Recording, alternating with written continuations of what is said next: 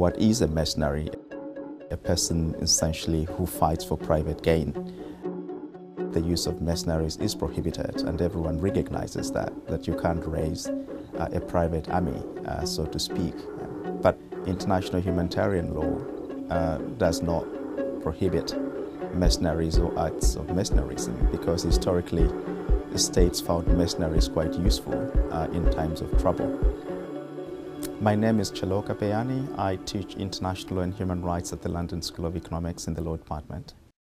This market actually blossomed in the 1990s after what was known and still is known as security sector reform, whereby a number of countries began to downsize their military forces and therefore, laid out people who were soldiers or generals and whatever the case may be in order to streamline their fighting force, have more efficient, smaller forces.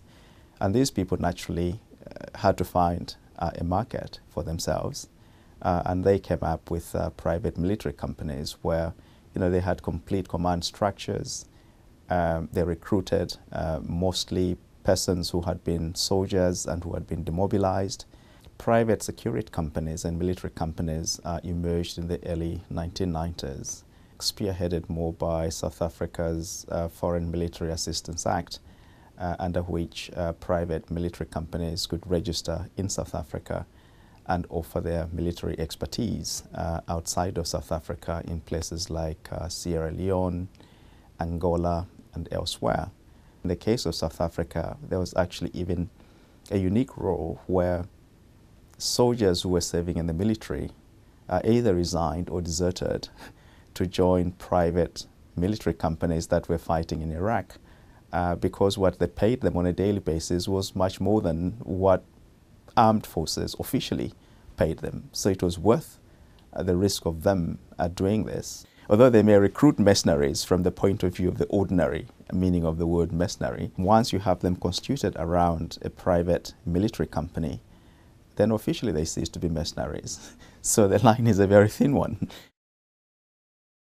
This is what interested me, because provided you registered a company lawfully, which had certain military objectives, that company could actually use mercenaries or indeed employ individuals for the purpose of either providing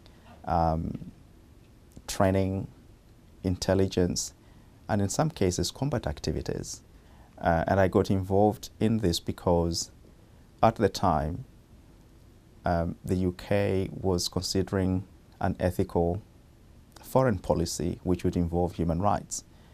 And with the interventionism of the Blair government, there was a sense in which thought was given to the use of private military companies to do some of the interventions abroad. But the major issue was, how do these companies get involved without actually involving the legal responsibilities of the United Kingdom? And at that point in time, International Aid was commissioned to look into this aspect, and I was contacted by International Aid, to prepare a sort of background paper on the subject. Once you set them up, you have to have fairly strong regulatory mechanisms. In the context of Sierra Leone, when the deposed government of Ahmed Kaba contracted executive outcomes, to fight on behalf of a deposed government, whatever the legitimacy of that was. But subsequently, because that government had no money to pay, they asked them, to help themselves the natural resources of the country. Now that enters a slightly different area where, the offense of looting natural resources in warfare becomes problematic.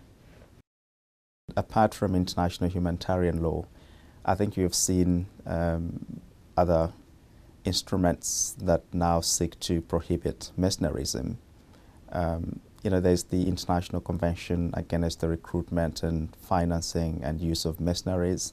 There's also the African Union Convention Against Mercenaries, which prohibit both the recruitment, financing, and training and use of mercenaries in warfare. So I think the rule has emerged outside of international humanitarian law.